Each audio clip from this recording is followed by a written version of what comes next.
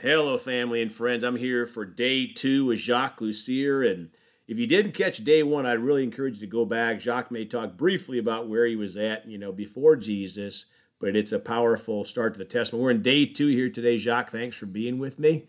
It's an honor to have you. Jacques is now into trucking, and he's out of town for days at a time. So I told him, next time you get into town, let's hook up. And thankfully, he gave me a call the other day, and we're able to get together and talk. Those of you that are familiar with Kentucky, Jacques lives in south of Henderson, 30 miles or thereabouts, somewhere in that neighborhood, out in the middle of nowhere, which is a good place to live, isn't it, Jacques? Oh, yeah. So glad to have you, Jacques, and let's go ahead and pray. Father, we just thank you for your presence here. Your word says when 2 or more together, you're there in the midst of us, Father. So we thank you for your presence, and thank you for speaking through Jacques and this testimony and changing the lives of all of us to either to come to know you for many or to grow in our walk with you. In Jesus' name, amen. Amen. Over to you, Jacques. I appreciate being back another time, Greg. Yeah, briefly from my past, I grew up in an abusive family and went in the Marine Corps, learned how to be a father by listening to drill instructors. So I was a drill instructor, father, and husband, so I wasn't very good, and I did a lot of mean and terrible things. But now on to the good news. There you go. I ran into a man named Greg, the man sitting across from me, and for you all who don't know him, what I'm about to say about him, I had a rule. We come across the bridge in Evansville. We went shopping in the mall. We did not stop. Once we left the mall, we went back across the bridge. We got food at the fast food place through the drive-thru, and everybody was all the kids and the wife were supposed to eat their food before we got home, so everybody go to bed. That was my rule. I didn't break it until one night where I met Greg. We were coming home. We'd already decided we're going to go across the river. We're going to run through the drive-thru at Burger King. If you don't know Evansville, before you get to the bridge to go over, there's a Burger King on this side of the bridge. And I got into the turning lane, and my wife looked at me funny, and because she prays about me at the time. My wife grew up Pentecostal. She believed in the power of prayer. She knew God. She was saved at a young age. And she had a prayer for me, and she realized that God was probably working because I never stopped in Evansville. And the prayer she had for me was, God, I can't raise another child with this man in my life. You either have to come and change him, or you got to get rid of him off the face of the earth.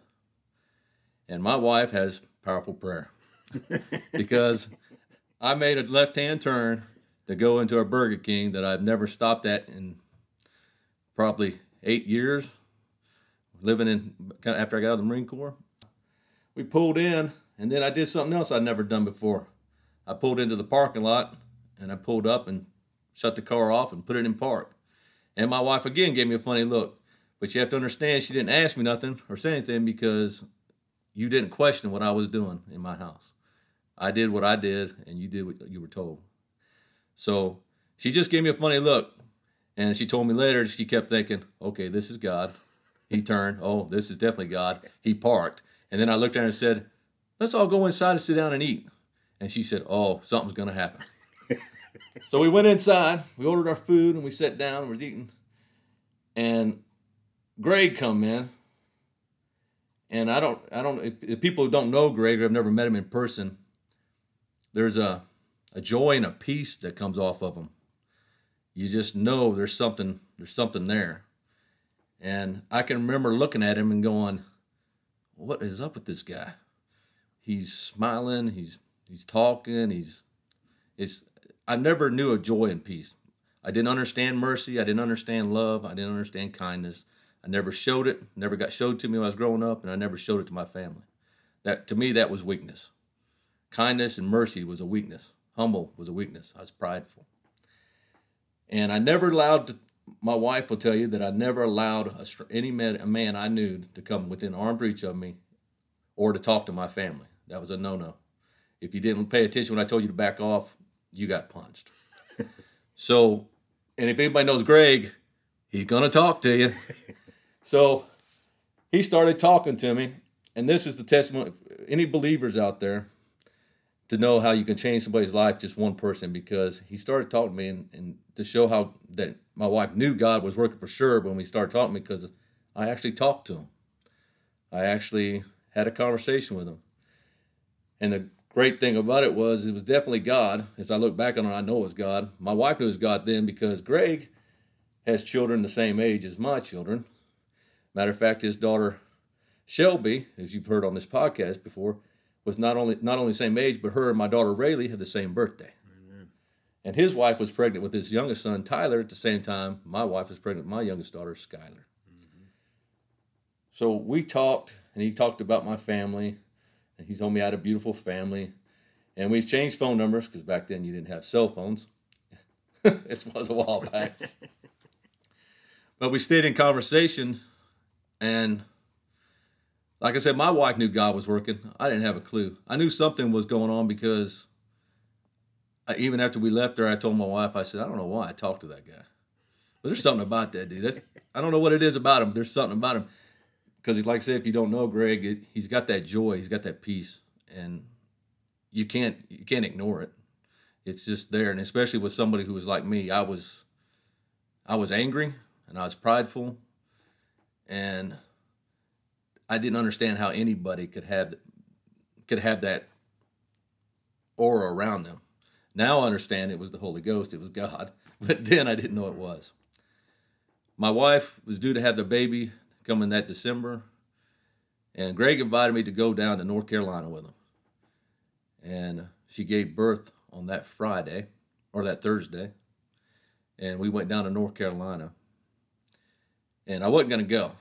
I told him I was going to go, and I always kept my word, but I told my wife, I don't know if I want to go. And she's like, no, you're going to go. Because, like I said before, she knew God was working. I didn't have a clue at the time. I knew something was going on, but I didn't know it was God because I never had a relationship with God. I didn't understand that part. When we got down to North Carolina, of course, the convention's going on, and the man's talking about God, and I'm sitting there, and my whole body was shaking. He's talking about God. And I can't remember who it was, but I do remember he said, Jesus loves you. He can forgive you. And then he said something that made me jump out of my seat. He said, if you've never known love, if you've never known joy and peace, come to the altar, accept Jesus, and know the love of a Father. And that's something I never knew and I never could understand. And I got up and ran, bawling my eyes out, and I was like, and I accepted Jesus. And the peace and the joy that I felt that day, and I was reborn. The old man was dead. He was dead and gone. Hallelujah. And the new man was born. And we come home from that. I walked in the door, and I didn't even have to tell my wife. She was sitting there, and for the first time I can remember me walking in the door. She usually didn't smile. She just kind of looked up to see, as she said, to see what was on my face, whether I was angry or how mad I was, because it wasn't no happiness. It was always, how mad is he? And she looked up and she smiled at me and she said, you've been changed. And I said, yeah, I've been saved. I've been reborn. I found Jesus. And that was the beginning of a great restoration of my life, of my family, my children, with everybody in my life. The change, the being reborn, knowing Jesus.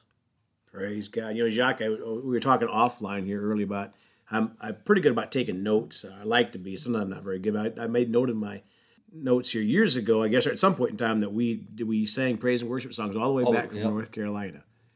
And you know, that's what happens when you have the joy coming in. I love your testimony, Jacques. It's similar to mine. I remember at the altar, not long before that one, I had given my heart to Jesus, and I had peace for the first time in my life. Right. And you know, that old song talks about looking for love in all the wrong places. That's what we do until we find the peace that God gives us, all in one heartfelt prayer. And so I'd forgotten about your testimony in terms of that part of that peace. And I always get concerned when people say, "Well, I'm a Christian," or whatever, and I'm like, "When did you give your heart to Jesus?" Well, I don't know, but you know, I don't know how you don't know when it's as powerful as it is when you give your heart to Jesus. Because you know, we were talking offline also, Jacques, about how some people just grew up nice. You know, maybe their parents taught them or whatever, you know, and maybe they weren't in the Marines and whatever, but they just grew up nice. And they concern me a little bit because they think that niceness is going to get them to heaven. It should be a fruit of the Spirit, right, when you're kind to people.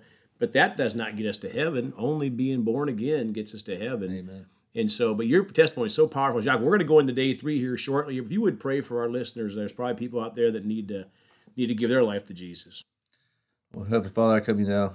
If there's anybody out there listening, if you don't know Jesus, if you don't know that mercy, that love, and that grace, and that peace, and you need that joy and peace in your life, it's not complicated. With your heart, you just ask Jesus to come in your life, repent of your sins, and turn to Him.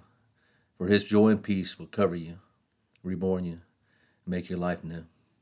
So I pray that if you don't know Jesus, that you'll pray that prayer, that you'll ask Jesus in your life, and that you'll find a good, godly church to teach you on the way and your walk with Him. Guide us and use us in all things, Lord. In Jesus' name, amen. Amen. Well, thank you, Jacques. Can't wait for day 3. And what a powerful testimony about how God can change you. And that's what happens when you're reborn, that old things pass away and all things become new. And those of you out there that are thinking, I'm too bad, I've done worse things than Jacques, whatever, don't think that way, because there's nothing that the blood of Jesus cannot overcome.